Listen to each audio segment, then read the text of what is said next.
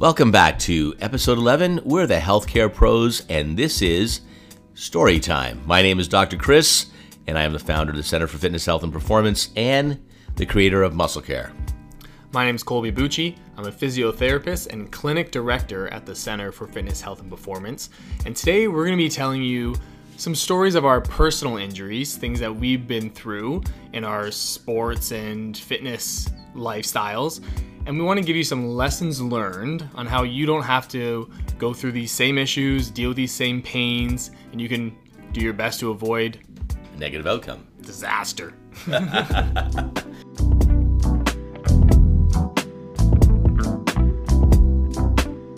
So Colby, in order to avoid disaster, what can you tell our listeners today?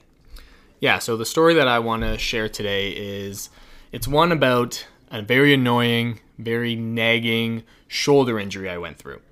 So my right shoulder, I had this sharp pinching pain for years. It would come and go, but it was always kind of there and present. It was really exacerbated or made worse at the gym.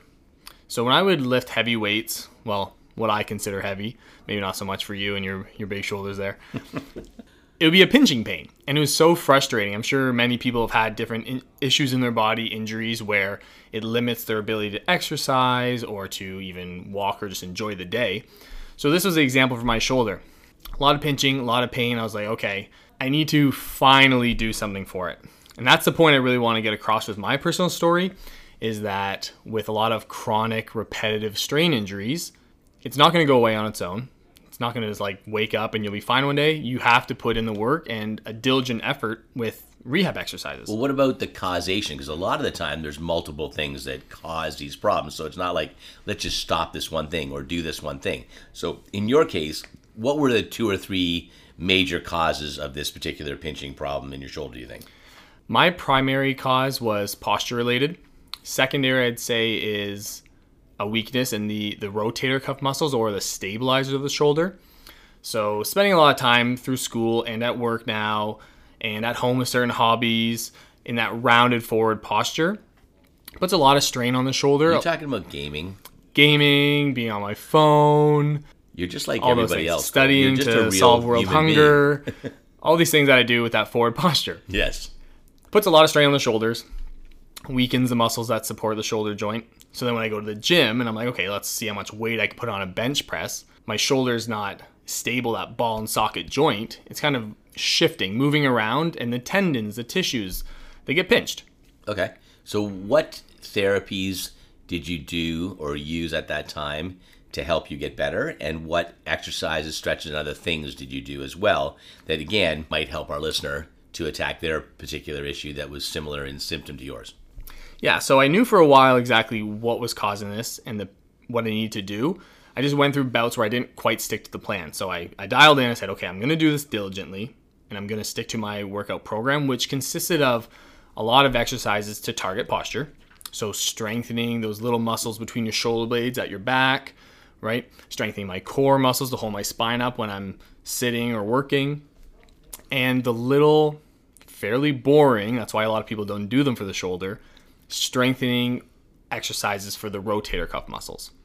They're very small muscles, and the shoulder is made for mobility. It's made to move a lot, so it's not really stable in nature. Right. So we need to target those little muscles to hold everything in place while we do other movements, other actions or exercises. So things like, and I think we touched on these last episode in the TheraBand at home exercises, external rotation exercises, right, rows, those type of movements, a lot of stability, high reps, lower weights to isolate those fine-tuned muscles. Right. So when you say, yeah, I mean, I love the fact that you said the shoulder joint is like super built for mobility, but at the same time, it's also, let's help our listeners understand it. It's a hanging joint. Like it's a ball that just hangs there. There's no real ball and socket like your hip joint. It just hangs there. So, the slightest tightness or strain or weakness or tear in one of those multiple muscles or tendons across that joint can create havoc in the way that shoulder feels and moves, right? Exactly. So diagnosis is super key. And a lot of people who do weight training, like myself, I fell into this category. Rarely do you go to the gym and you think, okay, I'm going to work on these very, very small but important muscles. It's all about the big shoulder muscles, the chest, the lats. And this is where they get overdeveloped and they cause a lot of that pull, and that hanging joint of the shoulder hangs in the wrong place. So like when I think of the shoulder, I think of trapezius workout with shrugs. Yep. I think of the posterior tissues like the rhomboids especially, and this will do some of the rotator cuff like the rowing maneuver you talked about. I think about lat pull downs for latissimus. I think about pec flies for chest. I think about rotating the arm outward for external rotation, which is the rotator cuff guys. I think about dumbbell raises to the side and to the front. And if you do all of those things, you're probably going to touch on most of the important muscles of the shoulder. But like you said, a lot of people just do one or two of those exercises, and then you create that imbalance. Yeah, and even if you are doing those exercises, a lot of people, again, depending on your workout goals, they try to push a little too heavy. And then you're using those bigger, like you're just using your deltoid, your big shoulder muscle, and the other little important ones that you're trying to target are just being lazy. Right. So sometimes you have to dial the weight down a bit to really isolate and target. Okay, so we can talk about what was the diagnosis of your shoulder problem? So my diagnosis was a supraspinatus impingement with a secondary long head of biceps tenosynovitis. Well, that's great, because today we want to introduce the word of the day is tenosynovitis. So why don't you talk about what that means? Yeah, so a long, fancy term, but in a nutshell, it just means that the tendon, which is part of the muscle that attaches to the bone, it gets inflamed. There's this covering around the tendon, and that gets fluid in it. It has fluid in it, which gets inflamed, and it rubs. The mobility's that's down. That's the synovium. So that's where the syno comes from. Yeah, synovium is the fluid. Right. The itis at the end. Anytime you hear itis at the end of a word, just pertains to inflammation. Perfect. So that fluid-filled sheath around my tendon was inflamed. Right, so that means that the tendon doesn't move smoothly through that sheath, or sometimes not at all, and that's a grabbing or a painful part of the process that just keeps exacerbating inflammation and pain. Yep, exactly. And for me, on the biceps tendon where I had that was a secondary factor, because that bicep tendon was like, okay, let me help out. Let me try to stabilize when it's not cut out for that. So because my shoulder was out of position, it was trying too hard, working overtime, it got inflamed and irritated. Sure, and you did bring it up. I mean, bicep and tricep are still part of the shoulder joint, so that should still be included in a well-rounded shoulder workout. For sure. And the reason we said tenosynovitis is because so many patients come in and ask that question. They have it on their ultrasound reports, their MRIs, their doctors told it to them, but no one's explained it to them, right? So again, teno is just short for tendon. Syno means the oil or the fluid around the actual tendon that lubricates the tendon in its sheath to move. And the tendon itself, as you mentioned before, attaches a muscle to a bone. And then the itis is just inflammation. Exactly. So in a nutshell, my injury came from poor habits, poor postures. And the one thing that finally turned the corner and allowed things to heal was taking it back a notch, focusing diligently on the isolated proper movements, muscle groups, and exercises that I needed to, strengthening the back, strengthen the rotator cuff, stretch the front, like the pecs, just to open up that posture. How about swimming? Are you a big swimmer at all?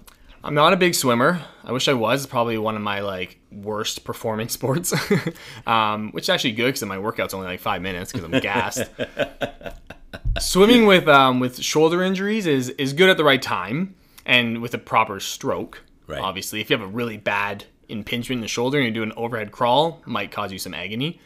But at the right time, it can be a great rotator cuff and shoulder strengthening exercise. Yeah, I felt, like in my earlier life when, I would have, I was mountain bike racing and I was, have the odd crash and I'd, separate my shoulder. And I remember it started actually in Aspen in 1994 when I was skiing and I dislocated my shoulder for the first time.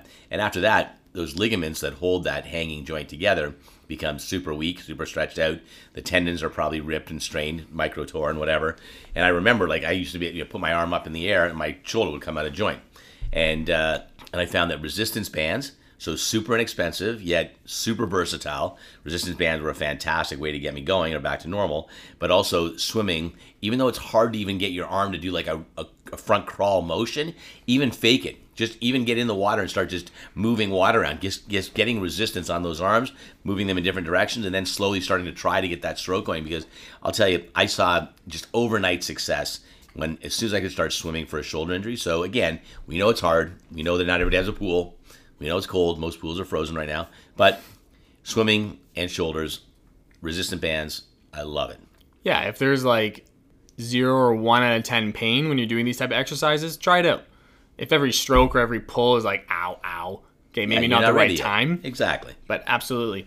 There was a really interesting study where they actually surveyed a couple thousand Canadians about shoulder pain.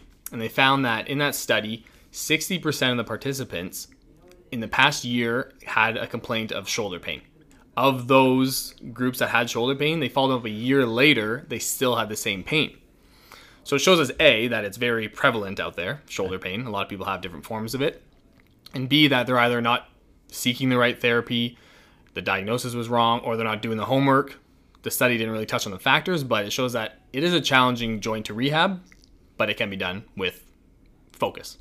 Right. I think before we stop, too, we should also say that the shoulder muscles are all made to work by the nerves from the lower part of the neck and the upper back. So if you go to a therapist, physiotherapist, chiropractor, sports physician with shoulder pain or shoulder dysfunction, and they don't assess your lower neck and upper back and shoulder at the same time, then you won't get the proper diagnosis, because chances are they're, again, based on all the postures that we have today, especially where we're looking down at our phones and laptops, our front lower neck nerves, called the brachial plexus, are probably getting compressed and are probably agitating or weakening the muscles around the shoulder. Yeah, and that's part of the reason why I think in this study so many people had that pain still a year later, is because it is so intertwined with the neck, the back, the shoulder blade, the shoulder joint. And if you're just trying to treat one local part of it, you're going to have a really hard time. Right on the money. So that was a good story. How's your shoulder now? Shoulder's great. So literally it took me about 4 weeks of doing these like really little rehab exercises. And after that, I was able to like put on as much weight as I could handle at the time and bench and lift and do whatever, pretty pain-free. Perfect. So it's been great. Happy to hear it. Yeah. I have to keep up with my shoulder routines though, right? Lessons learned. What are we learning? Let's talk about that.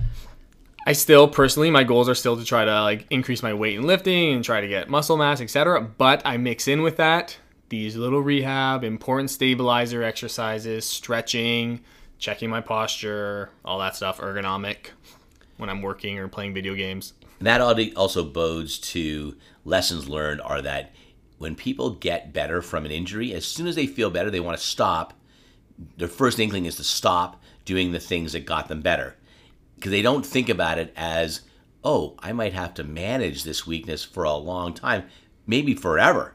So, and this is what you're doing. You've actually learned that you're doing the things that got you better, on a maintenance basis going forward, so that you can achieve the goals that you want to compete in Mr. Universe. Exactly. Right. And shoulder, back, foot, whatever it is, if there are pains or injuries that are brought on by lifestyle or habits, just because you went and did your exercises, those haven't changed, right? Could be occupation. You're still going to work. So definitely things you have to continue to manage for the long haul most of the time. Perfect. So, again, remember, any advice that we give you in this particular episode, it's Colby's and my personal experience and our professional experiences. So it's not medical advice. These are just guidelines or suggestions that might help you navigate some of the pains or problems that you've had. Now, Chris, I know the story you're going to tell next is much more dramatic and exciting than mine. That's great. So what are you going to tell us about? Well, my claim to fame, the biggest and most exciting dramatic injury that I had, was approximately 14 years ago, almost 15 years ago. I used to be a mountain bike racer, and there was a famous race. It was called Paris Ancaster, and it was a 60-kilometer mud race. And if you rode it on a mountain bike, your mountain bike tires were too big, the mountain bike itself was too heavy, and you would accumulate so much mud, it would really slow you down. And the guys that always, and girls, that always won were on a cyclocross bike, which is like a road bike converted to a gnarly, mountain bike or off-road bike, if you will. It's faster, it's lighter, doesn't accumulate the junk. So I had got a brand new cyclocross bike. It's my third time riding the bike, and I was with a buddy flying down a trail. It was in March, and the race was in April. And it was wet, it was rainy, there was sand on this asphalt surface, and there was a hairpin turn. And I whipped around that hairpin turn. I touched my disc brake to the right as I spun around, and literally that disc brake locked. and my bike twisted with my foot still attached to the pedal. So my tibia, which is my shin bone, and we'll talk more about that knee joint in just a second, twisted in half, and I heard this clunk right inside of my body as if something blew up. I was on the ground. I lay there for a minute, and I'll tell you, my foot was still attached to the bike. So it was impossible to unclip at the angle and the speed that I was going with. So I clipped it out, but realized that later on, I had broken my tibia right in half, and I still had to unclip. So I got myself up, and I limped and hopped over to a little railing beside a wall. Then I sat on it, and I took my leg, and I started to move it back and forth. And in our world, we call that the drawer sign. And my leg was moving way more than it ever should on any given day. Yeah, seriously. So we were actually within a kilometer to a hospital. None of us had phones. So again, one lesson, when you're out and about, take your phone, take your GPS, be able to contact people, because weird stuff can happen. Even if you're a seasoned rider, weird things happen. So I actually rode my bike with one foot attached to the pedal to the hospital. And the hospital proceeded to think that I was in shock, and they did a very, very minimal orthopedic assessment and thought that the pop that I heard was my medial collateral ligament. So that was the ligament that attaches from the tibia to the femur. On the inner knee. On the inner knee, okay? They thought that's all I did. They gave me anti-inflammatories, painkillers, and gave me a surgeon's name, but really said, look, medial collateral ligaments are something that you don't usually operate on, so you can go home, you'll be all right. What town was this hospital in? It was in Toronto. Okay. We won't mention any names, but I certainly... hope I don't end up there ever. Yes, I would recommend that we talk further if anybody has an orthopedic issue. This hospital is not really, in my mind, known for its excellence in orthopedics. However, I rode my bike home from there, 5K. You sure you weren't in shock?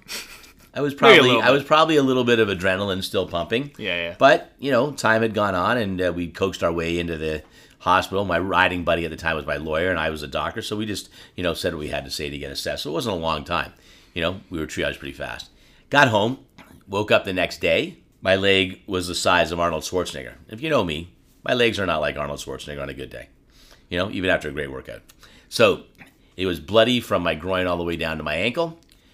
And I had another one of my colleagues come over, check it, and the movement was crazy. And he felt that I had actually done something more significant.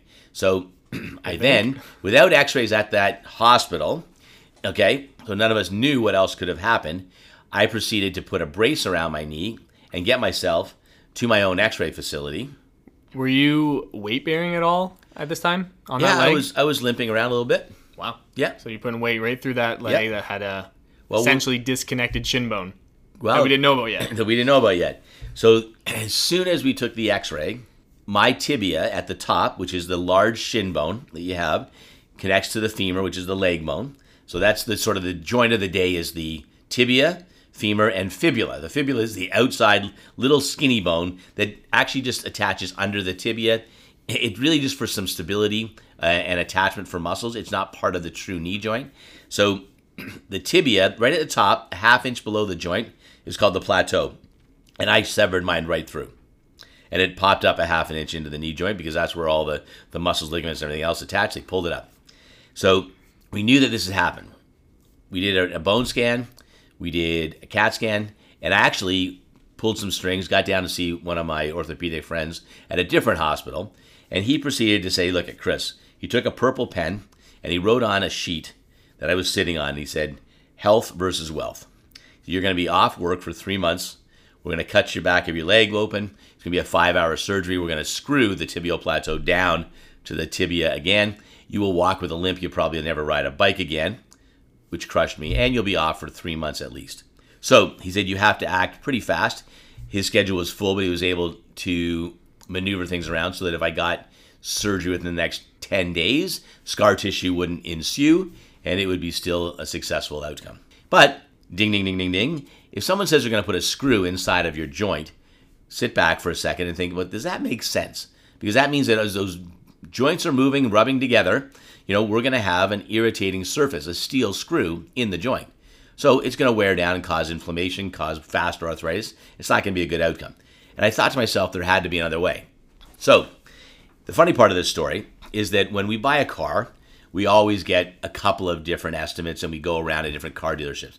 When we're hurt, a lot of time we don't have time to get a couple of opinions. But I was like, you know what? There's got to be a better way. A lot of time when we're hurt, we go to what hospital is closest. We go to the hospital Or what closest and clinic. the Emerge, right? The Emerge, right? Sure. But you have to also ask, like, if you've ripped something in half, you can ask that question, if I don't intervene today, how much time do I have before it becomes ineffective to intervene, right? Or a negative outcome. So again, I'm not telling everybody that when you break a bone in half, if it's broken in half and it's sticking out of your skin, you operate, you move then. My family and I at the time had a trip to Sarasota, Florida, to Longboat Key booked the following week.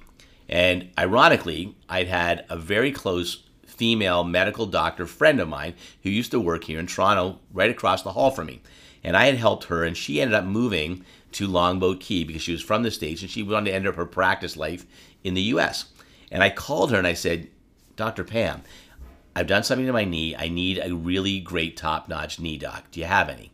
She said, Chris, I'm not going to tell you who it is, but I've got the best. Here's the information. I'm going to set up an appointment. You make sure that you get all these other tests done, get an MRI done, which turned out to be a page and a half long of damage, and come down to Florida, and I will make sure that if you get off the plane, drop your stuff off at the hotel, and go right to see Dr. John, he will take care of you. So I arrived. I did exactly that, and he was a gem. He said to me, you know what? We've assessed you. The only test you don't have was a CAT scan. He took me across the road, and he actually got me a CAT scan that I didn't have to pay for. He said, I know you don't have insurance. I know it's going to be expensive, and they owe me a favor.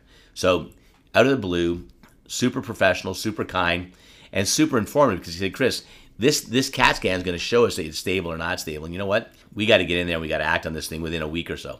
Okay, at the worst. And we got to do something. But again, the surgery that you talked about is archaic. There's a better way. And he had a thought, and I knew I could see the wheels turning, but he was great. He said, let me think about it for today. I will call you by 5 o'clock tonight, and we'll have this conversation. So he said, you can still get in the water. You can still walk in the water. You can still swim. Keep it moving. Keep the rust from forming, or the scar tissue from forming, and see what happens. So sure enough, he called me at 5, and he said, I think if we go in there arthroscopically. It turned out that this doctor was the number 1 rated arthroscopic surgeon in the country, and he was the doctor for the Pittsburgh Penguins, the Cincinnati Reds, and for all of the top tennis women players in the world.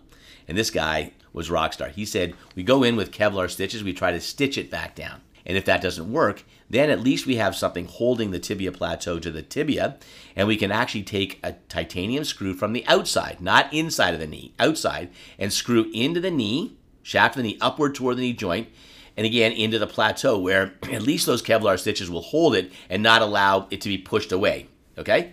So they did that. They actually even had a video camera inside the knee, and he talked through the entire surgery that I had with him a week later and told me everything that he was doing all the way along. And he said, the best thing about this surgery, Chris, is that I'll have you back to work in 5 days. Wow. You'll wear a straight leg brace. You'll wear it for 6 to 8 weeks. You'll ride a bike again. You won't have a limp. That's what I can do. I believed him. I went home, actually, believe it or not. I stayed in Florida, had my holiday, swam. He got my affairs in order back at home, got my practice organized, brought my dad into practice because he was a chiropractor and he helped me out when I was away. And I went right back, and he did the surgery. He was an absolute rock star. And that was in April. And by July, I was actually riding a mountain bike. And by November, I skied about 22,000 square feet of vertical in Whistler in 2.5 feet of powder. So, I was on my way back. It took 2 years for it to heal. And that's another lesson learned, is that bones in 40-year-old people or more don't heal fast, especially if they're of the knee joints, shoulder joints, etc. And you've got to be patient and let them heal. That's my story. I'm still riding. I'm still walking. I don't have a limp. And I feel so thankful that I actually listened to my gut and got a second opinion. Wow. So not quite as exciting as my nagging shoulder story, but pretty close. Try. Good try. Yep. Okay, so yeah, pretty crazy though, right? Like in an instant, if you weren't medically trained like you were, you would have been like, okay, doc, like that's the surgery we need to do. I guess my life is totally changed. Right. But I wasn't willing to accept that. Thankfully, everything seemed to align in your mind and in the stars with meeting your doctor friend in Florida, etc. And that's amazing. Nothing holding you back. No. And I've seen you bike, and it's slow, but it's good. No, but seriously, your knee like bends backwards now. I know, right? Hyperextension, we call that. I know. But listen, but my knee bends. Exactly. Right? That's the best part about it. Now, there was a muscle that was in behind my knee, and this is one other lesson. It was called the popliteus. So many lessons. I know. It's great. But it goes across the knee on an angle. And the thing about popliteus is it's often confused when it's in spasm with a Baker's cyst. Can you say that again? Popliteus. Popliteus. Popliteus. And the popliteus muscle actually houses the nerves and blood vessels, the sciatic nerves that go down from the bum and the back all the way down through the hamstring to the calf. And I'll tell you, when that muscle's tight, it irritates the blood vessels and nerves, and it causes a lot of pain. So it's missed a lot of the time.